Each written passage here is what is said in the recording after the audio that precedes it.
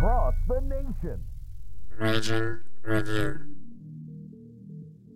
The Ragin' Cajuns will be a source of pride for this university, for the alumni, fans, and donors as we achieve success in the classroom, in the competitive arena, and in the community. It's about to get really fun. We're looking for dudes that will stand up. Well, Coach, let me tell you today, I'm here and I'm ready to stand up. And I challenge you, Ragin' Cajun Nation, to stand up with us. Stand up with us. Let's lock hand in hand and let's walk through the gates of Omaha. Hey, I love y'all boys. Let's grind every day starting today. Let's do it. Y'all ready? Alert! Ready? Who's that team ready? Who's that team ready? Yes, sir. I got one thing to say right here. Cajuns win!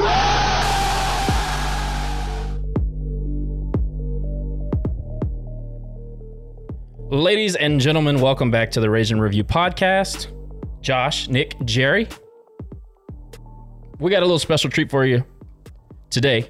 Always fun to talk to people that actually wore the vermilion and white. We're going to do that in just a minute. First, we're going to get Nick in here. Nick, how are things, buddy? Good, man. Been busy. Miss you guys, first of all. I mean, I know we have the group chat going on 24/7, and I'm getting, texts from Jerry at 3 a.m, but I see Jerry trying out the Christmas gift there. He got the lighting fixed. Look at him. He looks like a professional. You can actually see me. That's what's great about it. You can actually see me now. I don't know if that's a great thing or not, Jerry. I walked right into that. No, it's so great to be back here. I know we're February, but it's good to be back and looking forward to talking some Cajun sports. Really exciting. It's going to be fun. And ladies, just in case you're wondering, Jerry is taken. Man's married. No, there's absolutely no reason to inquire. We understand the pull. Anyway, we're going to get to Connor Kimple. It's always fun, like I said, to talk to players, and we'll get a little bit of a different insight on how we view the game and how we experience our fandom. We'll talk to Kemp about those things. Before we do that, let's talk about our sponsors. Gordon McKernan Injury Attorneys have been a fantastic partner since we signed with them in November. It's been a good relationship. They've given us every tool we needed to continue to grow, financially, exposure, everything. So it's always a great thing where you can have a partnership like that that's beneficial to both the sponsor and the sponsoree, if that's a word. Just want to let you guys know, Lafayette, Alexandria, Lake Charles, Monroe, Shreveport, Zachary, Denham Springs, Gonzales, Hammond, and the home office in Baton Rouge. They have offices all over. You get the G guarantee. Don't forget that. Gordon will win the case, or you owe absolutely nothing. 888-532-1573. Or getgordon.com, getgordon.com, get Gordon and get it done. A fantastic sponsor of the Ragin' Review podcast. Also want to say thanks to Darren Doming at Lafayette Roofing and General Contractors, licensed and insured, of course, locally owned and operated. Darren is a proud UL alum and RCAF supporter, one of my favorite fans around the complex. Anytime you see him, he's happy to talk Ragin' Cajun athletics with you, and he knows his stuff. So give Darren and the team at Lafayette Roofing a call at 337-237-7663, 337-237-ROOF. Also, Patriot Steel Group. Our friend Chris Russo, you guys all know that name, very popular family around the complex. They just so happen to have their name on the baseball stadium. So they have a new venture, Chris does, Patriot Steel Group. Their team has over 100 years of combined experience in the oil and gas industry. If you want to get any more information on Patriot Steel Group, contact Brandon Gollett or Reed Barbier at 337-443-9296 or visit the Patriot Steel Group LinkedIn page. They were founded in 2021, so they are a little bit new on the scene. They do tubulars. They can provide any type of quality steel anywhere in the United States, from premium alloys to carbon grade. So again, Patriot Steel Group, great sponsor of the pod. We thank them. We thank all of our sponsors, and actually have a couple to announce coming in 2023 as we roll along. We're going to bring in Connor, talk a little baseball, get it rolling. Kemp, it was fun to watch you play. It's fun to get to know you a little bit over the course of your career. I thought it would be a fun idea, and I thought that you could shed some light on some different questions that we may have about, 2019, 2020 timeframe to now, and I thought that you would be a great guest to do that. So welcome to the pod. We appreciate you taking the time to join us. Great to be here. All the way from Whitefish Bay? All the way from Whitefish Bay. back at home now and just trying to stay warm. We have the opposite problem. I think yesterday was 33 and today was 75, which I know you probably experienced that, and we're like, what is this? What is this weather? Yeah, I mean, here it's like 0 one day and then it's 7 the next. So I'd rather have your issue. No mosquitoes, though. I think I would. Yeah. I'm out on the mosquitoes. So anyway, just want to let everybody, just a little bit of reminiscing here. So Kemp came into the program at a transitional phase, and we'll get more into that as we go along. But Kemp played in 124 games. He had a career average of 297 for the Cajuns, hit 14 bombs, had 64 RBI, slugged a 471. His on-base percentage was 365, and stole 20 bases. Did a little bit of everything for the Cajuns offensively. But more importantly, I felt like he served in a leadership role, and we referred to you kind of as one of the Deggs guys, somebody that we knew that Coach Deggs trusted to kind of just set the tone and set the pace and embody what Pac baseball was all about. Would I be correct in that assumption? Oh, yeah. Yeah, and I think, like, for me, all of the other seniors, too, I think you could say the same things about the leadership role. So, yeah, I mean, I was one of them, but it was all of us. And, I mean, a lot of different guys in different spots for stuff like that. But I was 100% close with Coach Deggs. Definitely one of his guys. Got the chance to build, a special relationship over my 3 seasons there. And, yeah, I mean, it was fun. Kemp, talking about that transitional time, you came in during a really, really crucial transitional phase during, Coach Robe's untimely passing into Coach Deggs' takeover with the program. Describe that experience, as well as who recruited you to come down here to Lafayette, and you come from coming from Wisconsin to Louisiana. What was that attraction that brought you down here to the South? Yeah, so I was recruited by Coach Wells and Coach Talbot when I was at a junior college in Arizona. Came and visited, spent some time with Coach Robe. It was great. Left the visit knowing that this was probably the place. Went home, thought about it. I took another visit after that, and I realized that wasn't it. So ended up committing. Decided I was going to come down for summer school and get acclimated. I was hurt at the time also, so that's another wrinkle in this. But was going to come down for summer school and was rehabbing at home. Got a phone call that Coach Robe had passed. And I want to say I was supposed to be down there in like another week or so. So I went down early for the funeral, met some of the guys, and started this weird limbo phase of being on the team without a coach, being hurt. And then ultimately in 3 years, seeing it kind of come full circle. It was something I wouldn't trade. You said you traveled from Whitefish Bay all the way to Arizona, then to Louisiana. What was the attraction that brought you down here? Yeah, just honestly, the chance to play in front of a lot of people and, the culture and the family.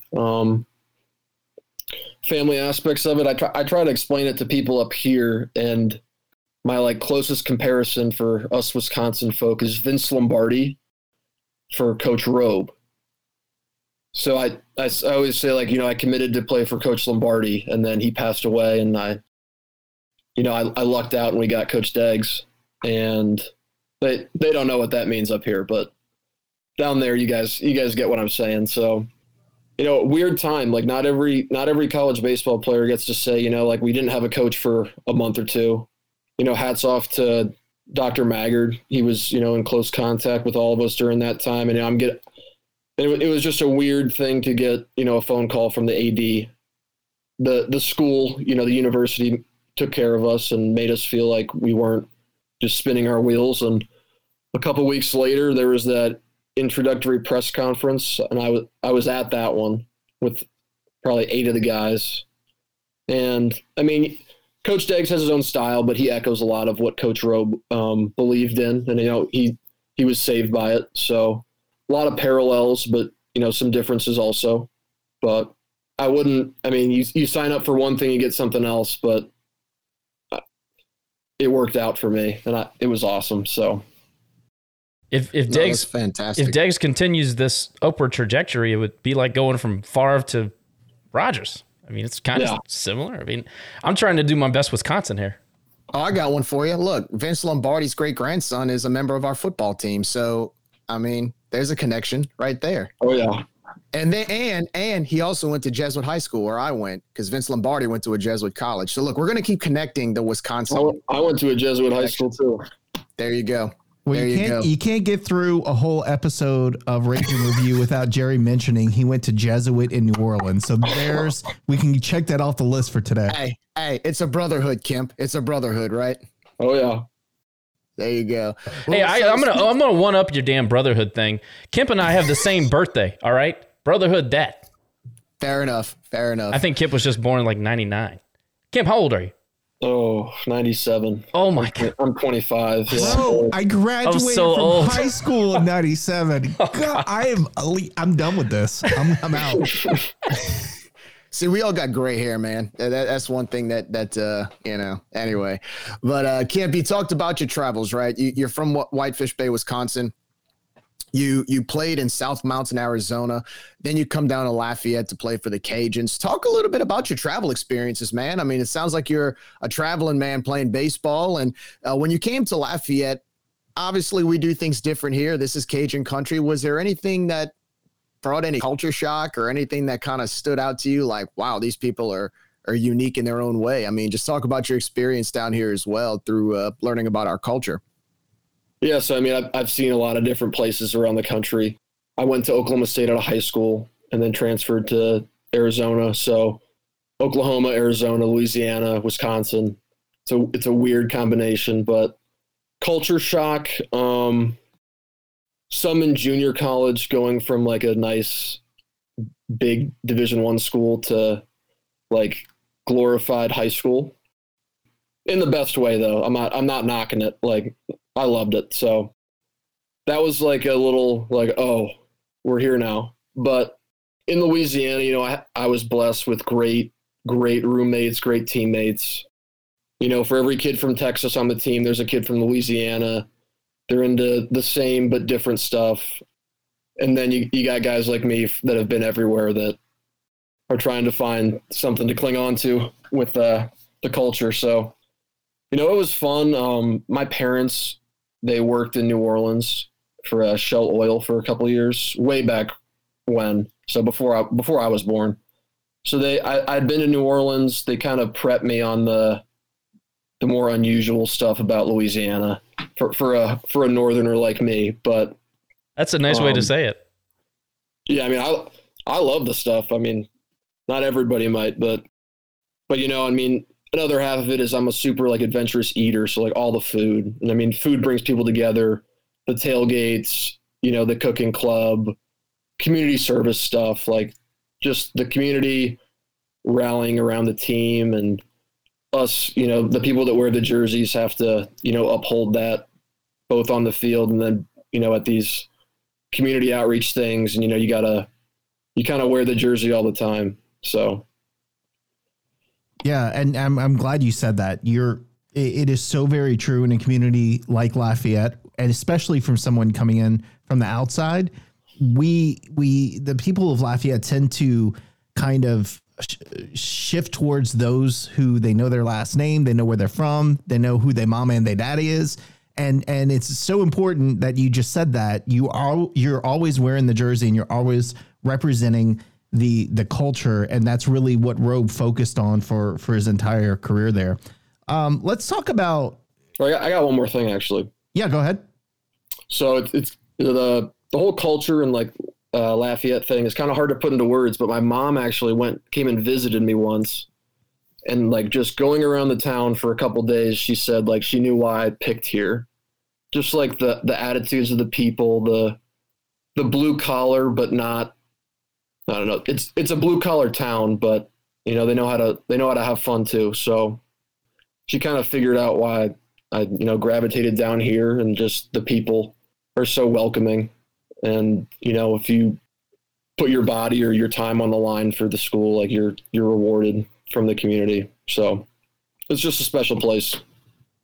Yeah, along those same lines, man. Back when you were born, when I was a senior in high school, we had a hockey team that drew 12,000 in the Cajun Dome, if you can imagine that. There are still guys who played on those teams that have families and still live in Lafayette, and their kids are playing hockey now in the Lafayette area. So that just goes to tell you, like you said, it's a very, very special place. And I think living there and growing up there, sometimes you don't understand or appreciate how really special it is. So it's great hearing those kind words from you and your mom.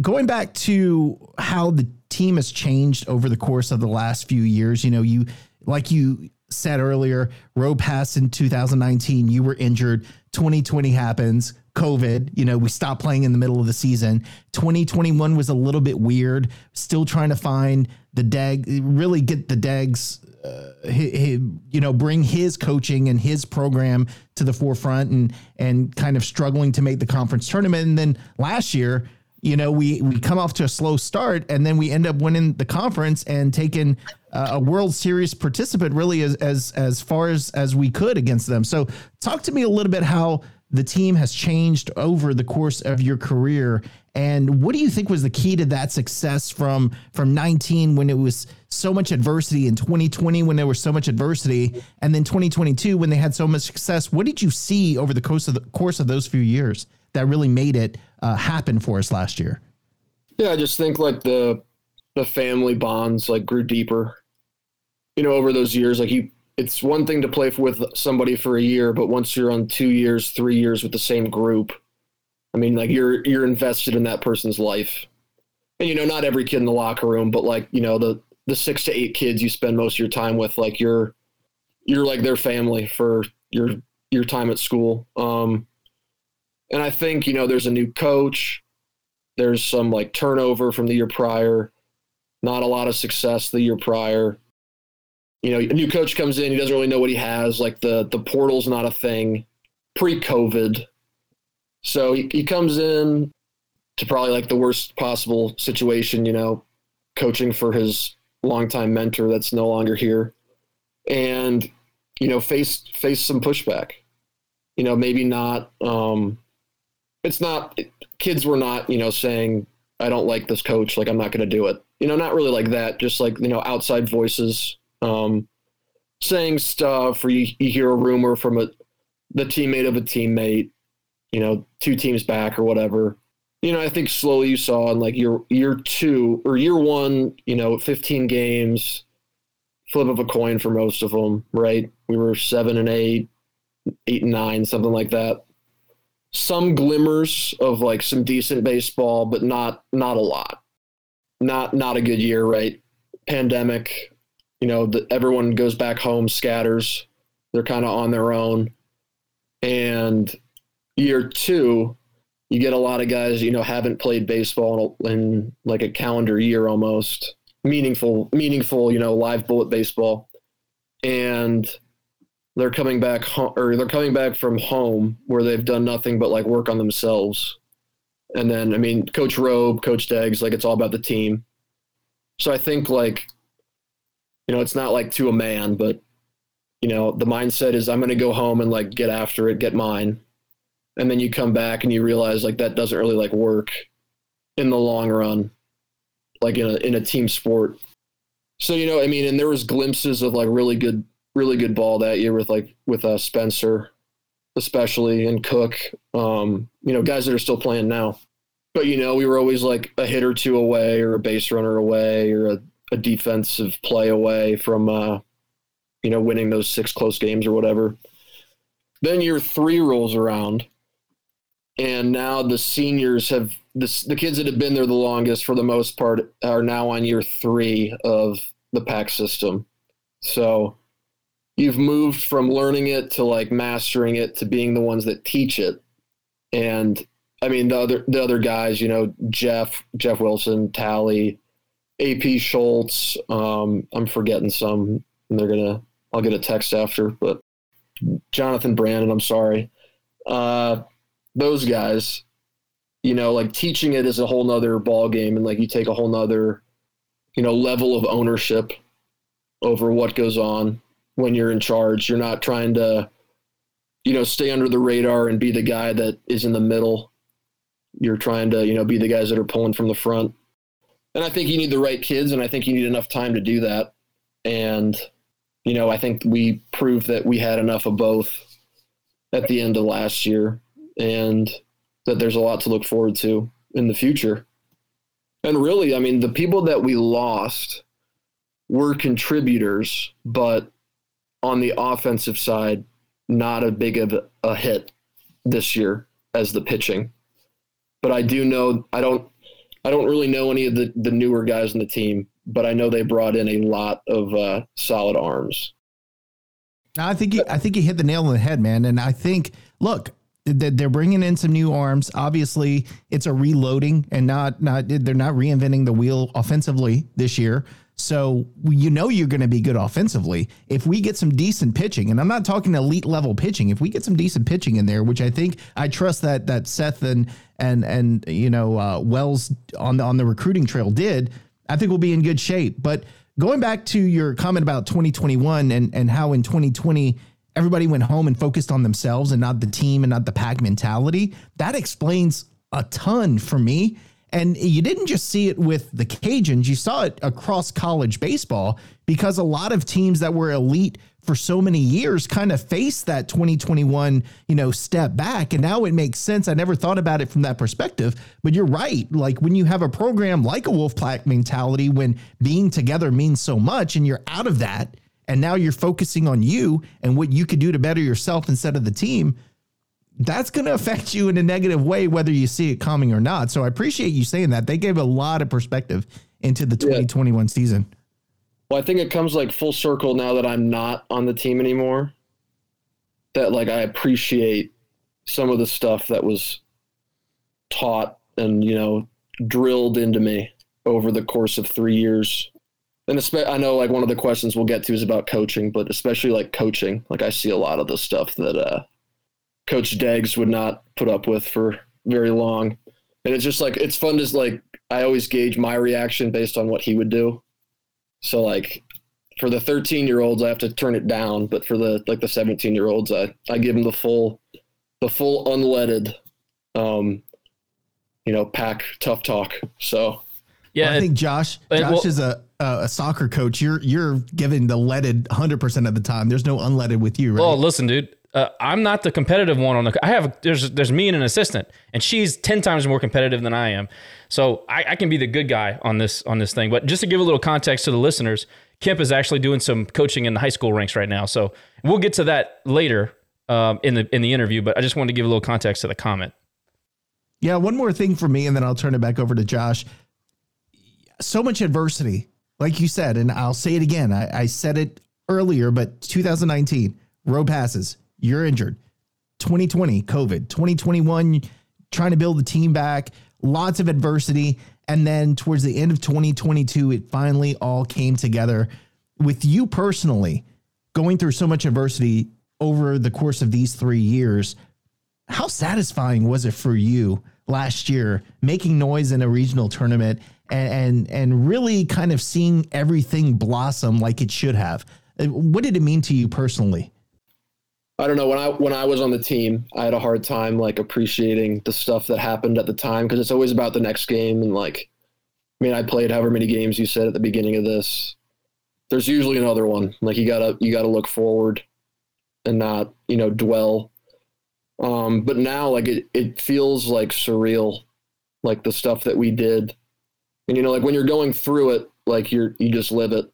It's not like a 4-minute like championship highlight clip on YouTube. Like it's not that cut and dry. Like there's a lot of stuff, a lot of stuff like the country doesn't see, like the diehard fans do. And there's even more stuff the diehard fans don't see.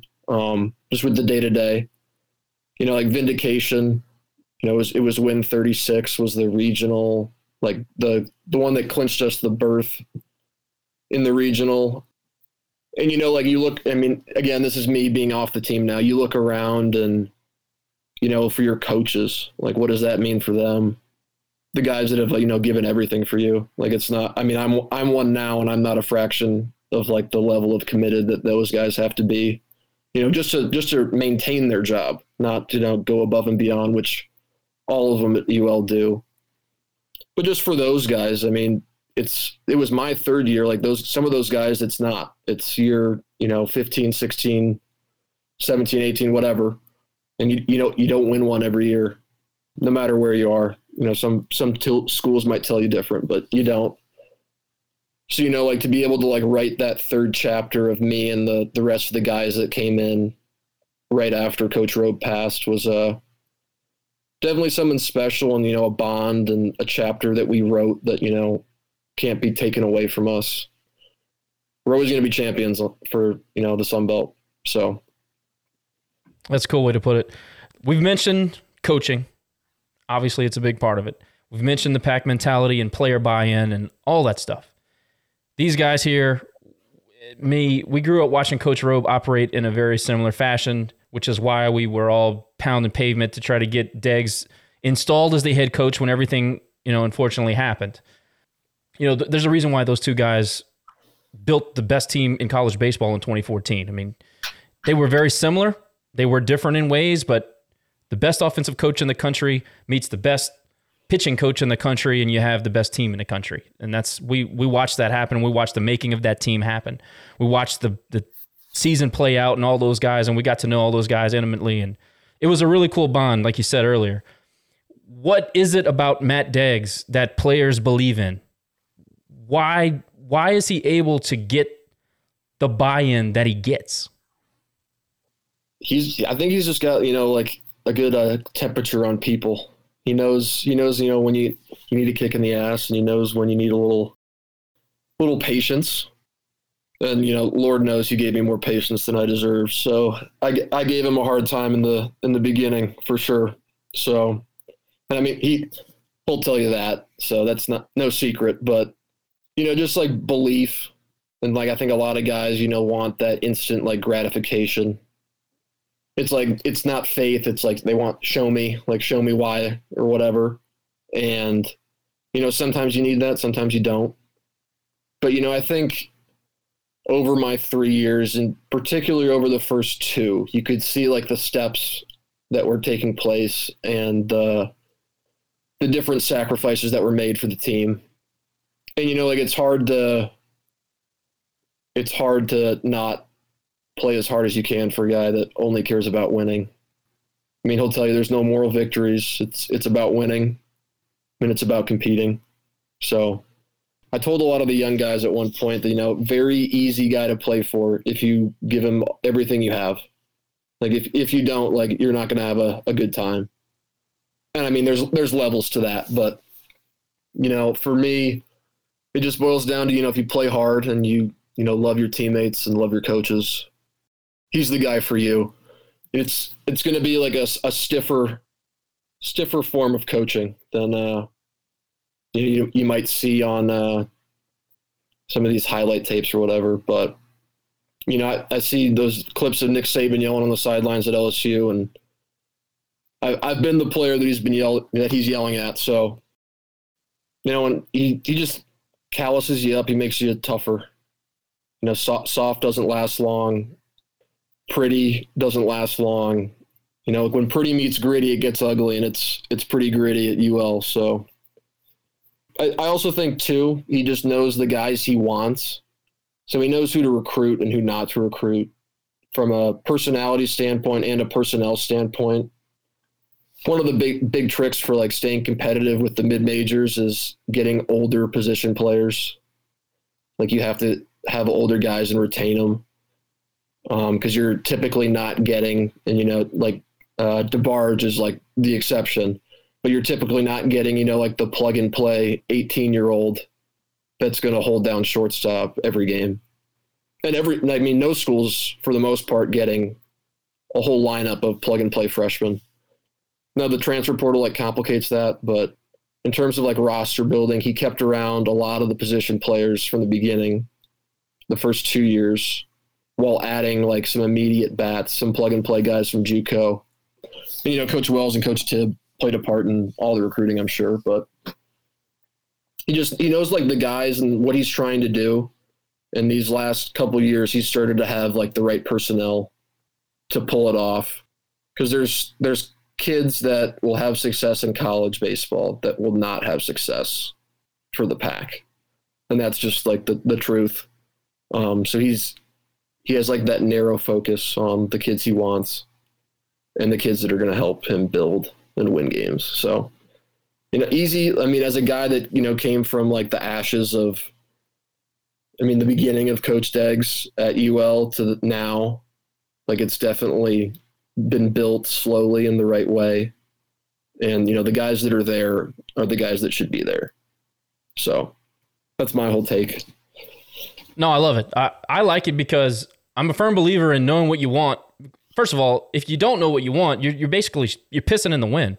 You got to know what kind of I agree 100% with recruiting a personality, a type of person, type of guy, over talent in a lot of ways, especially with the pack mentality, because it is the chemistry and the cohesiveness of a group. That's what's going to win you, especially at the mid-major level, like you said. To your point about freshmen that can come in and play, we've been lucky. I mean, we had Kentrell, who you probably knew a little bit. We had DeBarge is, I think it's D1 baseball's number 1 prospect in the Sun Belt Conference for, as he projects as a 2024 draft eligible. What is he going to be, a redshirt sophomore? No, he'll be a junior in 2024. So between them and then Blake Trahan, obviously, or Trahan, excuse me, in 2014, and we've had a decent run with those guys. But everything else you said is absolutely spot on with regard to ready-made guys that can step in, swing the bat, play some defense for you. To follow up, I'll ask you this. Do players feel like in front of the Teague, do you have a real advantage? We've always talked about the Teague really being that extra push that players and teams needed through the years. Is that a real thing? Do you get energized on a Friday night in the Teague? Is that something that's a real thing, or is that a myth? Oh, that's a real thing. Yeah, I saw the top 15 in attendance again. That stat that came out. Again, I try to explain it to my friends up here, they don't get it. I got, so I have some Big Ten friends that played, and it's parents and more parents at their first month of the games, and down here it's everybody at the vast majority of the games. So it's just different. The sporting culture is different down there than up here. Louisiana fans white knuckle their teams. They don't let go. You can be bad, they don't let go, and when you're good, they hold on even tighter. So, I think it was a huge advantage. You have Tim Perrin, who you can hear him while you're hitting. He's yelling at you, and he's. You guys go to the games. It's a family friendly place. There's still alcohol being served. It's Cajun baseball. You're there to have fun. It's a good time.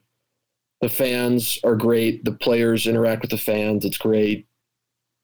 It's a great place to, take the kids, take the wife, whatever.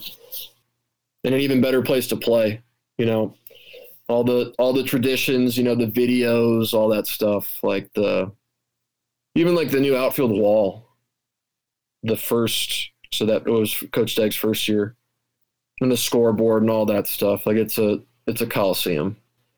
They don't have those up here for baseball, I'll tell you that. So, and the players, we all feed off that energy, especially the night games. Those are the most fun. I wish we played all our games at night, but I'm a night owl, so that's just me. But I never really thought about it that way. You got the Teague is a family-friendly environment, but you still have half the stadium giving every player that walks on the field a business.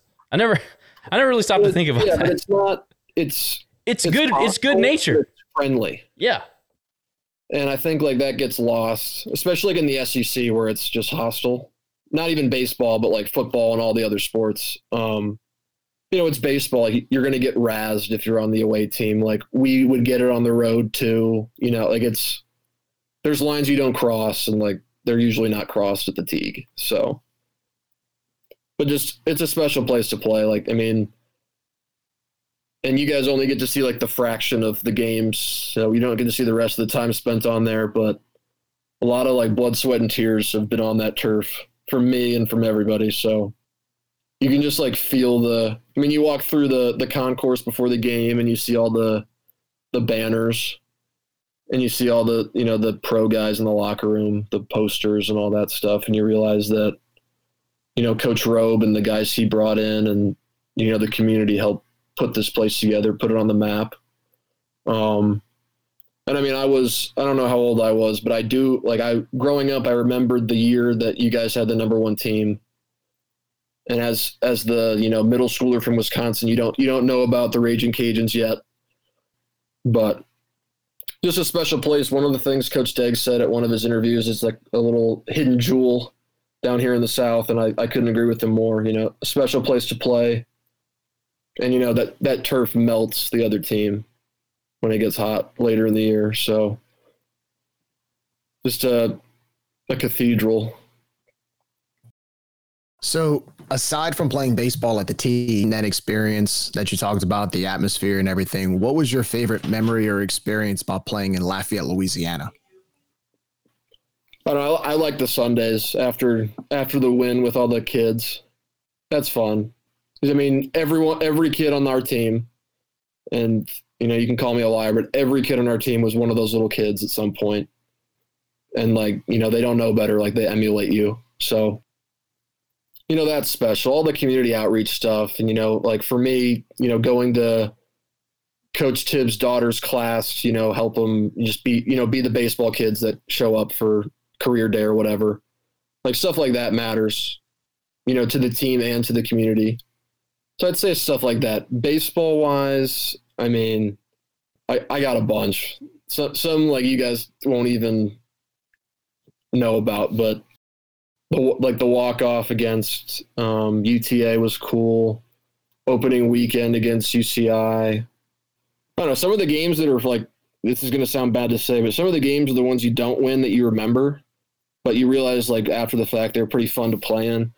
So some of those Texas State ones this last year were just good baseball games. We just didn't win them. Awesome baseball game. And I'm with you on that. As a fan, you want to win. But you're sitting on the couch and I'm throwing baseballs off the wall, running around in circles. When Jew hits the home run, I think it was the Saturday game, we went back to back. I don't remember who hit the home run. Who was hitting in front of Julian? Heath? Maybe. We go back to back and we bring it back to 6-4.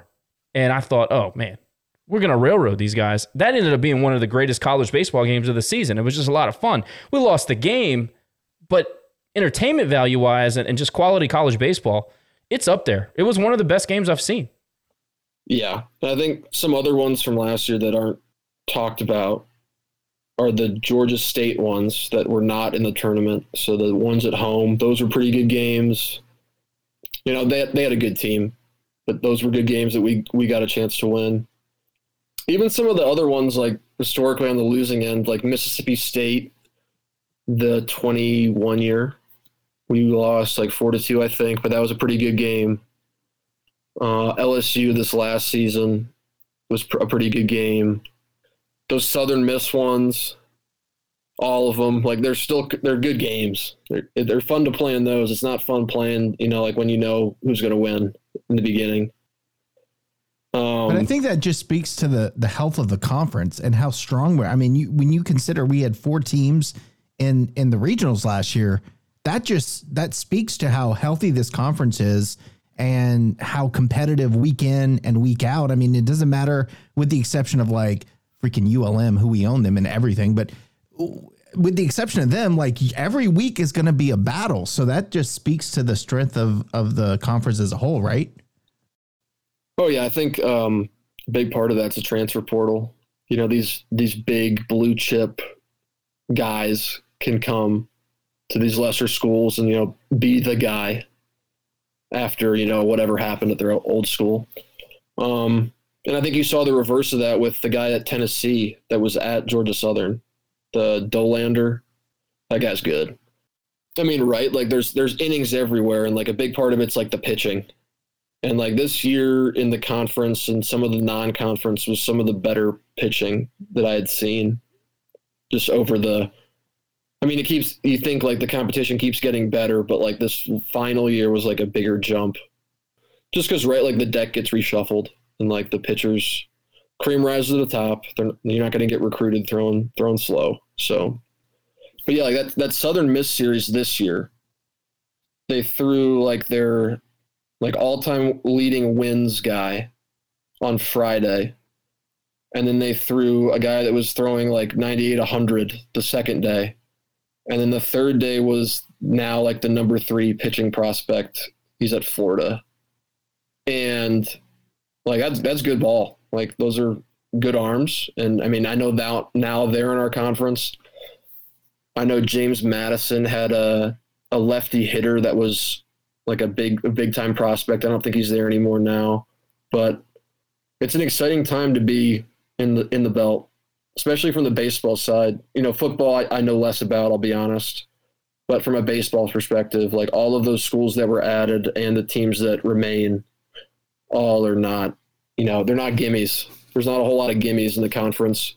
And there's not a whole lot of gimmies on the non-conference schedule in Louisiana. So, and I'll tell you, man, that is across pretty much all sports. I mean, when you look at football, basketball, softball, I mean, James Madison made it to the Women's College World Series. It's strong across all major sports. But you were alluding to Southern Miss and how great we had those games were this year, and they punked us the year before. I'm starting to hate Southern Miss. And I was from the day I told you I'm old, man. I might not look old, but I'm old. So I remember the South Alabama brawls between the teams and bench clearing and players throwing bats at each other and stuff. So I hated South Alabama. That's kind of, you know, gone away over the course of a few years. Southern Miss, I'm starting to really hate because their fans are annoying. God love them. Their players are punks. So I'm starting to really hate Southern Miss, and they're good. And that's really the epitome of it. They're competitive. They're good. They kick our butts, and it pisses me off. So look, all of us who are on this podcast all agree. We feel like we need more hatred in sports. You're a laid back guy. This is the first time I've gotten to speak with you. You're so freaking nice. But as a team, was there any weekend series or one team or, you know, was it LSU? Was it Southern Miss? Was it South Alabama that you guys together really just despised and had that little bit of extra something that weekend that you were playing them? Yeah, I'll give you a couple. LSU is always the big one right now. And like it should be from not only just like a glamour standpoint, but from like the RPI. Like it's a big game for us. It's a bigger game for us than them. Like we get it. You know, some of those around Louisiana, we did not like Tulane. I'll leave it at that for them. Southern Miss was another one where so Southern Miss's thing, like they're a good team. It got a little out of hand the first year. So 21. Yeah. The whole Dirk thing, right? That night. Yeah. So, I mean, we had that series, and then we kind of talked about it as a team, like, you know, here's what happened last year. Like, let's take some steps to make sure this doesn't happen again. And I think at one point in that series, one of their base runners cleated Rocco at first. And, like, right, not good. And their big first baseman, forget his name, I should remember it. He hit, like, 5th for them, and he was pretty good. He came over to somebody later and said, like, hey, we sat that guy down and told him, like, you don't do that. You know, like, that's not us. Like, don't think that we did that. So, I mean, you have respect for those guys if they're going to come over and tell you that. And they're good. I mean, you want to play against the good teams. So, I mean, rivalry like that. The South Al one, yes. And I do have a funny story about South Al. But, you know, you see, like, the Papo Ramos brawl, and, like, I feel like the players kind of know, like, yeah, it's probably not going to get to that point without, like, you know, something bad happening. So, you know, we went down there and did not play well in 21.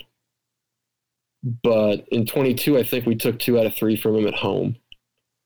But, I mean, they're another good club. They're nice guys. Like, it's hard to, you know, this might be an unpopular opinion, but in baseball, it's hard to, like, hate the other guy just because, like, you're not in football pads trying to, like, crown him with your helmet, you know? You know, like, there's a lot of downtime too. Like, you're spending a lot of time at the field. Like, you have friends that know guys or whatever. I mean, the team they're probably going to try to get back this year is going to be Texas State or Southern Miss at the end.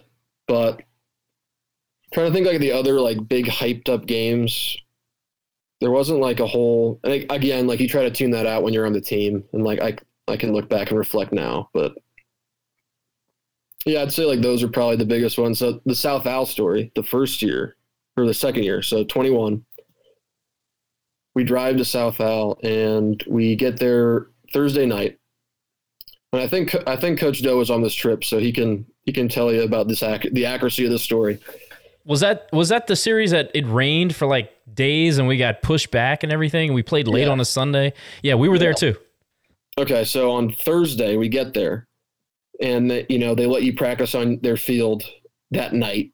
So you drive all day, you get to the field, you practice or whatever, and they're like, "Hey, you guys, you're more than welcome to use the field, but when you leave, put the tarp on."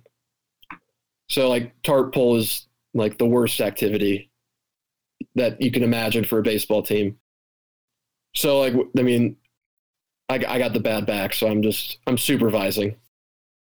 So we get it all down, and like the nails go in the corners and the tires get rolled on. We all grab our stuff to start walking back to the bus, and one of the guys in the team can't find his phone.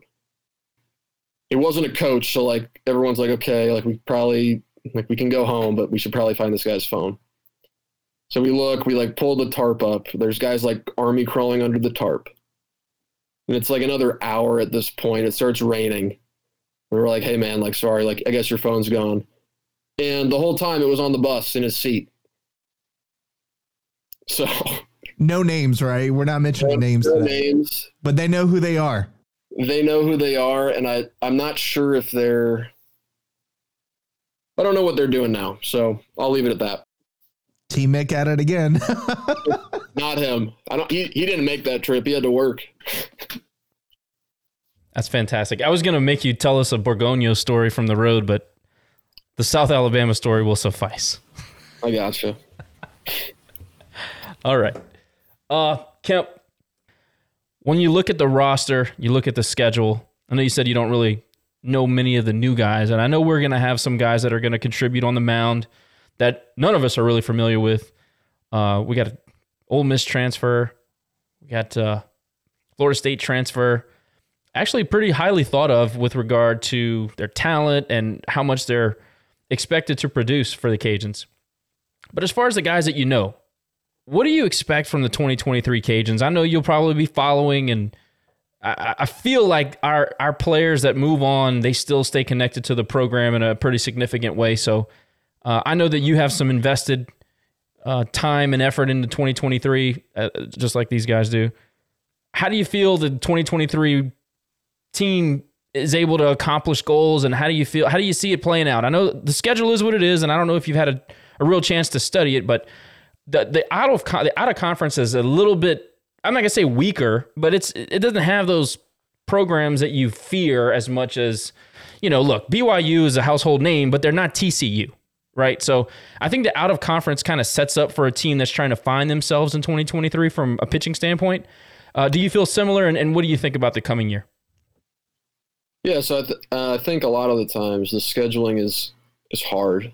You're scheduling however many years out, and it's like a futures bet. Like you're hoping, in 6 years this guy's RPI is competitive or whatever. Like, so we played Irvine at home, and I think in a year or two they're going to go to Irvine. I don't know if I'm spoiling anything for anybody, but they're going there. So, right, like it's a home and home, just like football, but it's, years in advance. So, right, like, so we're big Irvine fans when we don't play them for like the next 4 or 5 years, because you go out there to like help your RPI or whatnot. The returning guys, right, you got DeBarge, cornerstone piece. You got Julian Brock, like even maybe a bigger cornerstone piece, mainly because of the position. Like they're both awesome, but when you start coaching youth baseball, you realize it's hard to win when you don't have a good catcher. So, I mean, you got Julian back there. He's going to lock it down. You got Rock, who I think is in the outfield now, but he can play anywhere a lefty can play. Awesome. So those three, you got CJ Willis coming back. You got Heath Hood, like the most underrated player probably on the team. He had some big hits. He did not get a lot of praise, but he did internally, but he did not get a whole lot of love, but I got some love for Heath. Well, look, he got plenty of love here. We talked about Heath all the time. Down the stretch, at the end, especially like the back third of the season and into the postseason, that guy was unfreaking believable. Yeah. He's a guy, and I mean, a big part of it is like the adjustment to the pitching. It's different. Let me ask you this, Kemp. Who goes better Oppo than Heath Hood on the team? Because in my view, that guy hits Oppo better than anybody. Me. Well, you're graduating. I know. I don't know. Maybe Rock. Rock, when he wants to hit the ball the other way, he does. He's that guy. I don't know. I mean, I wish I knew. I wish I got to see every practice they had, but I don't know. DeBarge can go the other way pretty good too. Trying to think of other returners that are coming back. I should pull up the roster. You got C.J. Willis. He's primed for a good year. I agree with that. You think they'll put him at first if Zombo doesn't nail it down? And what do you think of Zombo? I love him. I think he looks like a great teammate, but during the fall and also the summer, he looked awesome at the plate. Yeah, first off, great teammate. Great teammate. A lot of freshmen, it's me. Like, I want to play now. So not only did he not play, but he had to watch DeBarge play short the whole year. Like the guy that lives across the hall or lives with him or whatever, like, it's hard. But no, like towards the end of last year, you don't want to throw in like the raw freshman right away to something like that. But in practice, you could see him really like starting to figure it out and like grow into his frame a little bit. He's kind of like I don't know this for a fact, but like it looks like he grew like later. So like his frame is still like he's still getting that coordination like all the way there, and like he's a big body, so it's going to take time and reps or whatnot. But sky's the limit for him. CJ is kind of that spark plug. He can play a lot of places. They can do that hot shot stuff where they switch the third baseman and the second baseman or whatnot. He can fill a hole and he can give you like doubles off the bench. I guess he keeps doing that. You got Blake Marshall. You got David Christie. Blake is my dude, man. I hate that he kept getting injured. We haven't had a power lefty since Hogan Harris. I don't know if he's going to factor in. I don't know if he's going to go long innings. I don't know how healthy he is. I've seen him a couple of times over the last few weeks. He seems to think that he's going to pitch and pitch a lot. I hope he gets the opportunity because I think Blake is super talented. Yeah, I think he's one of those. He's a niche arm. You can ask him to do a lot, but what he's really good at is that 2 or 3 out spot where here comes the 2 lefties and don't give the righty a cookie. And every team in the country needs that guy, the lefty stopper. Again, I don't know, where his pitch volume's at, or if they're going to try to, make him a long relief guy, or they don't have a role for him yet, but it's good stuff. He's one of those guys where it's a lot of effort. So once we get past 20, 30 pitches, there's some fall off. And, this is from last fall when he was battling injury too. So I think he's primed for a good year. David Christie, another guy where, he's thrown some meaningful innings. Max Marshak, the most athletic man in America. He'll be back. I know he had the hamstring at the end of last year. Peyton Lejeune, he was part of the first Coach Deggs team, and then he decided to go to junior college, and I think he's the nephew of Coach Tibb. But now he's back. He had the best career you could ask for at Eunice, and now I saw him hit a home run. I think saw him on Facebook hit a home run from somebody's cell phone video in the scrimmage yesterday. So he hit a bomb to left field. I think that he fits the protege, the type of player that Matt Deggs wants. He's that typical guy. Like, he fits all that. And I really like John Taylor also. I don't know if you know anything about JT, but it's going to be one of the more interesting battles position-wise, because obviously they have third base lockdown. It's going to be one of those 2 guys. Whether it's JT or Peyton Lejeune, I think we're in great hands. Yeah, and I mean, everyone gets their shots at the beginning of the year. You guys know more than everybody. The lineup's never the same. So we'll see. And I mean, the part about playing time too is like he writes the lineup, but like you kind of dictate your own playing time. Like if you are having good at bats or making good plays, like it's hard to take you out of there. Hammond, like, another great like back end arm. Well, apparently they're figuring him into the weekend rotation right now. So he's got good stuff. He does. I wonder this though, and this is no knock on Hammond because I love Preach. I think he's a guy that can win you ball games. What we saw was high end usage. His numbers would fall off second, third time around, or if he would be used on a Friday, Saturday, or a Friday, Sunday. Is that something that they worked with him on? Is that conditioning? If there's any concern, how do you remedy that situation? Yeah, I mean, it's tough. I mean, you want to go with the hot hand, which was him for a couple weeks, right? But you don't want to overuse and then, like make useless by the end of it. To like a stamina thing, probably not. I mean, everyone's going to be worse if they throw 3 days in a row. And like he's got good enough stuff, and he like has flash, good enough command to where he can get around, like a velo, like dip or whatever. But he's also like incredibly strong, incredibly fit, takes care of his body.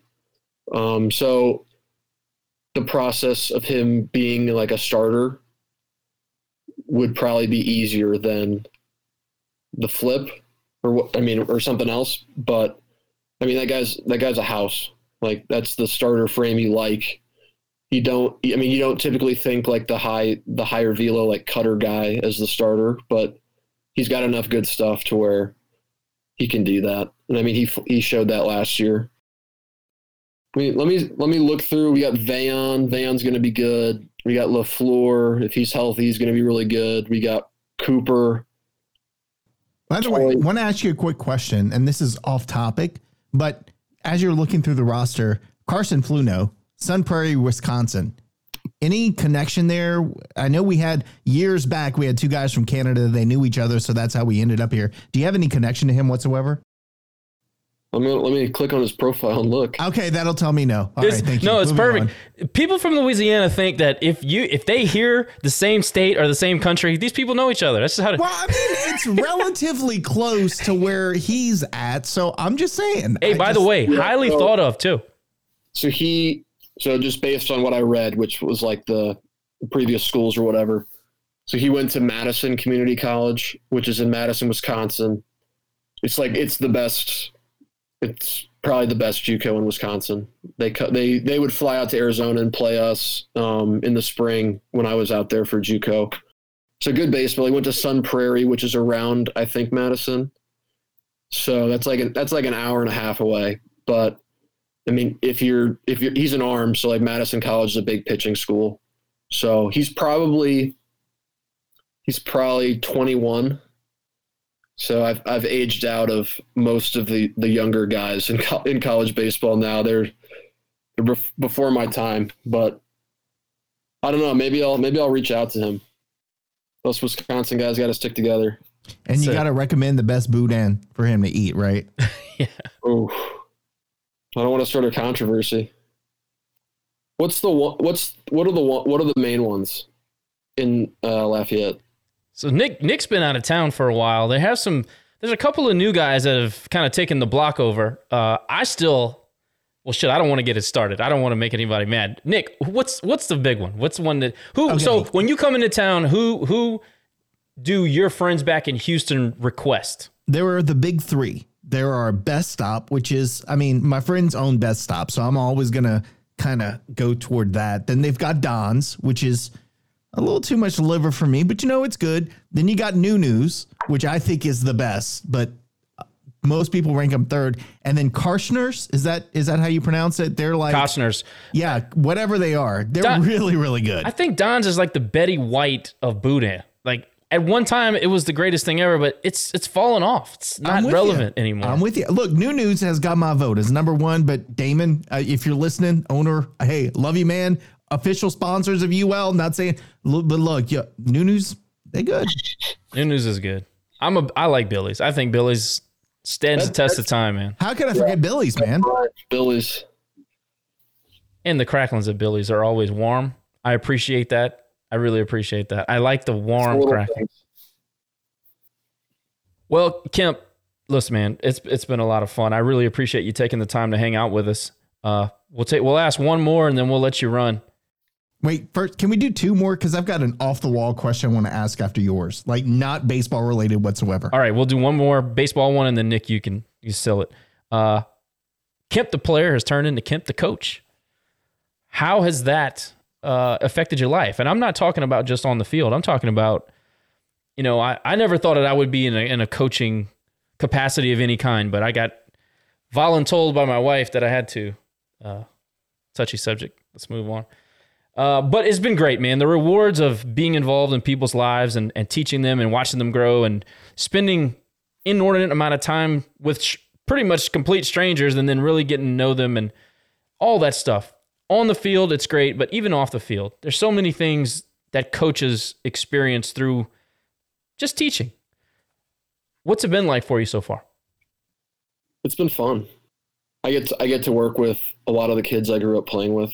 A lot of the guys. So, like one of them, he's still playing, but like Griffin Dorshing, he was on Oklahoma State last year. He's the guy that looks like a Viking. Well, he sounds like a Viking. Yeah. I know who you're talking about. Yeah. So him and a couple other guys that played in college are all in this one facility, and it's run by a guy that I played travel ball for growing up. So like great group of guys to do the travel ball stuff. I had a little experience going into it from the COVID shutdown. I picked up a team like really late. I had a group of 16-year-olds, coached them for like 30 games. That we won some games, so it was fun. And I mean, like selfishly, like you want to drive home with a win, but like they're 16, so you can't.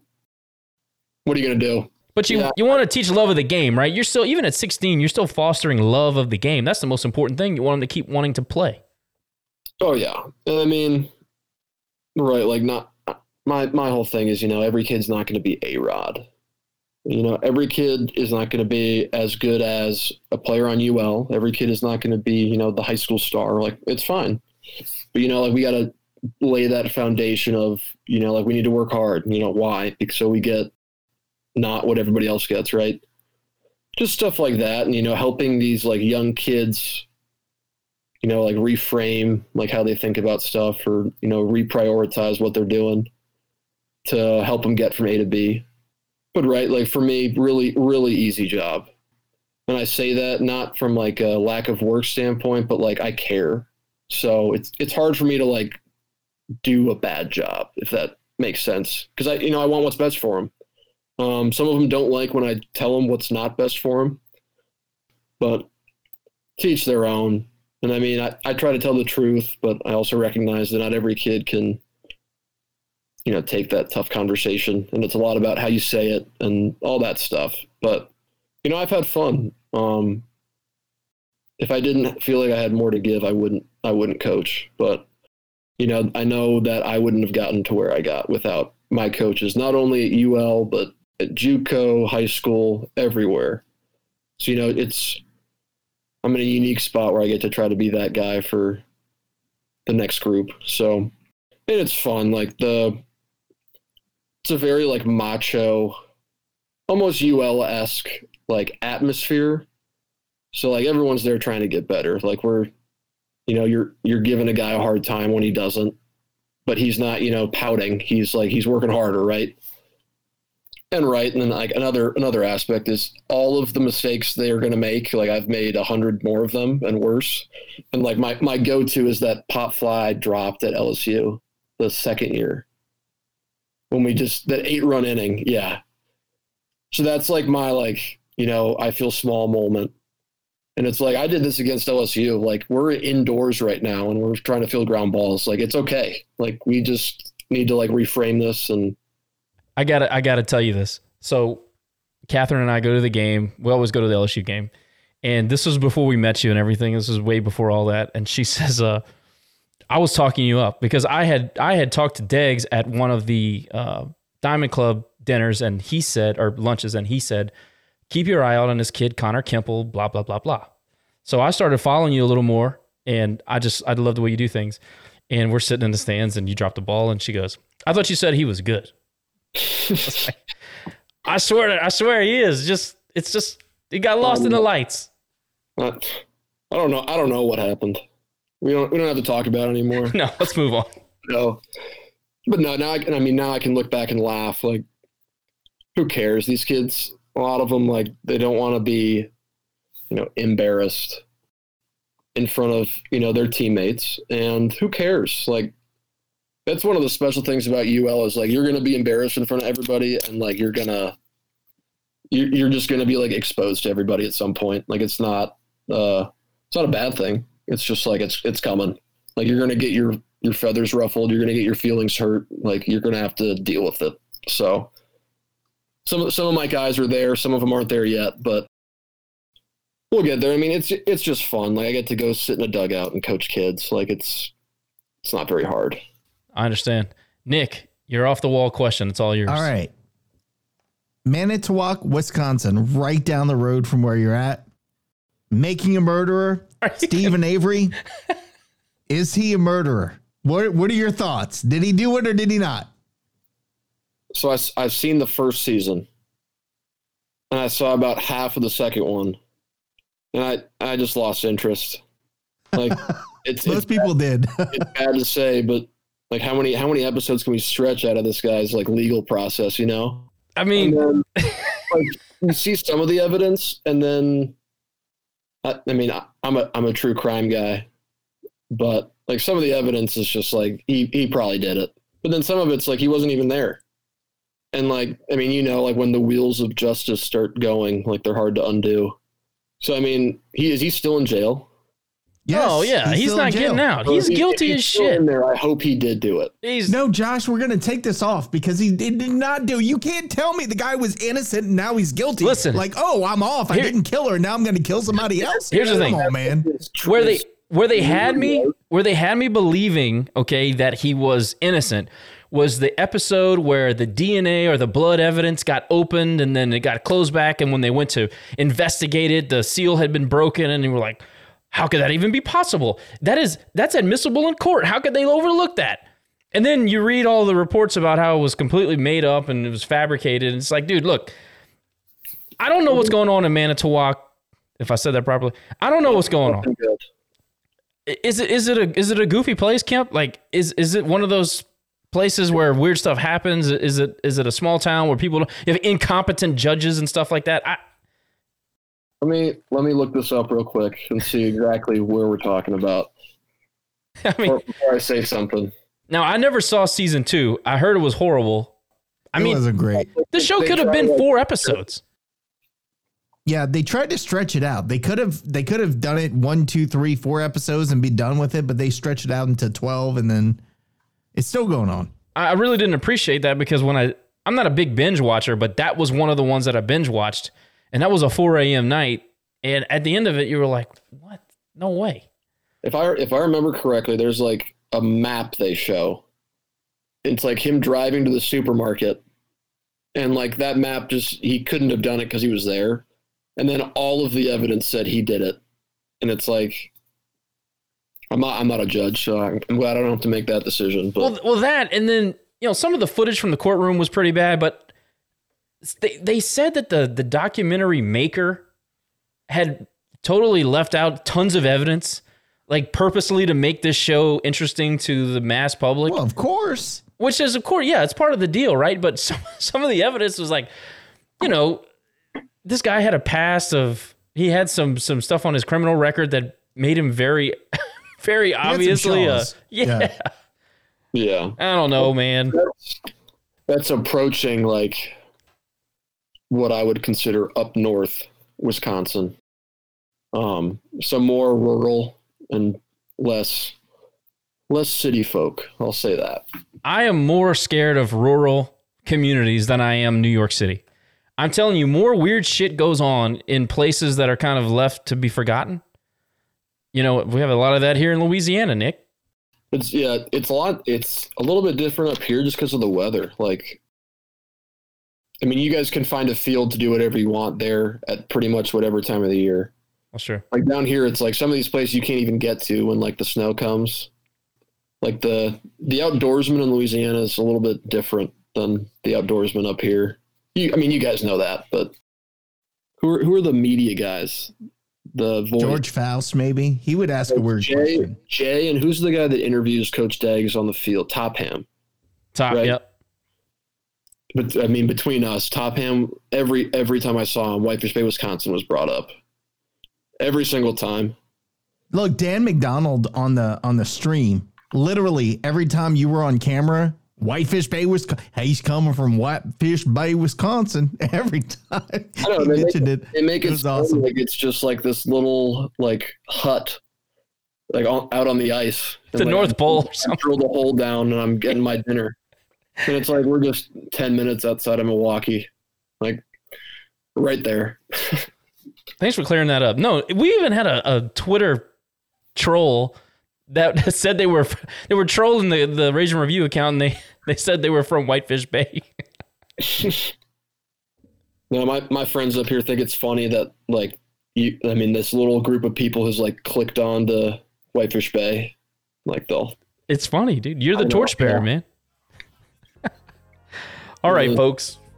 We're going to let Kemp run because he's been awesome with his time. We really appreciate all the insight. It was a lot of fun to hang out, man. I know you're going to continue to follow the program because it sounds like it's in your blood. Kind of like it is to the rest of us and why we hang on for 20, 30 years. But anyway, Kemp, it's been fun, man. Maybe we can hook up later. Maybe do a mid-season update or something. Keep coaching those kids. Give them the business. We don't need any softies in the sport. Make them tough, baby. I'm giving them the full tax system. That's awesome. They don't know what's coming. Connor Kimple, Raging Cajun baseball player. A good one. Thanks for joining us, everybody. Rate, review, subscribe, all the good stuff. Thanks for having me, guys. Yeah, Kemp, dude, it's been great, dude. And we appreciate everything you did while you were a Raging Cajun and beyond. Thanks for doing everything you did in the community. All that stuff. We always love to hear from players. Yep. I appreciate you guys pushing the brand across the land. My man. All right, Kemp, be good.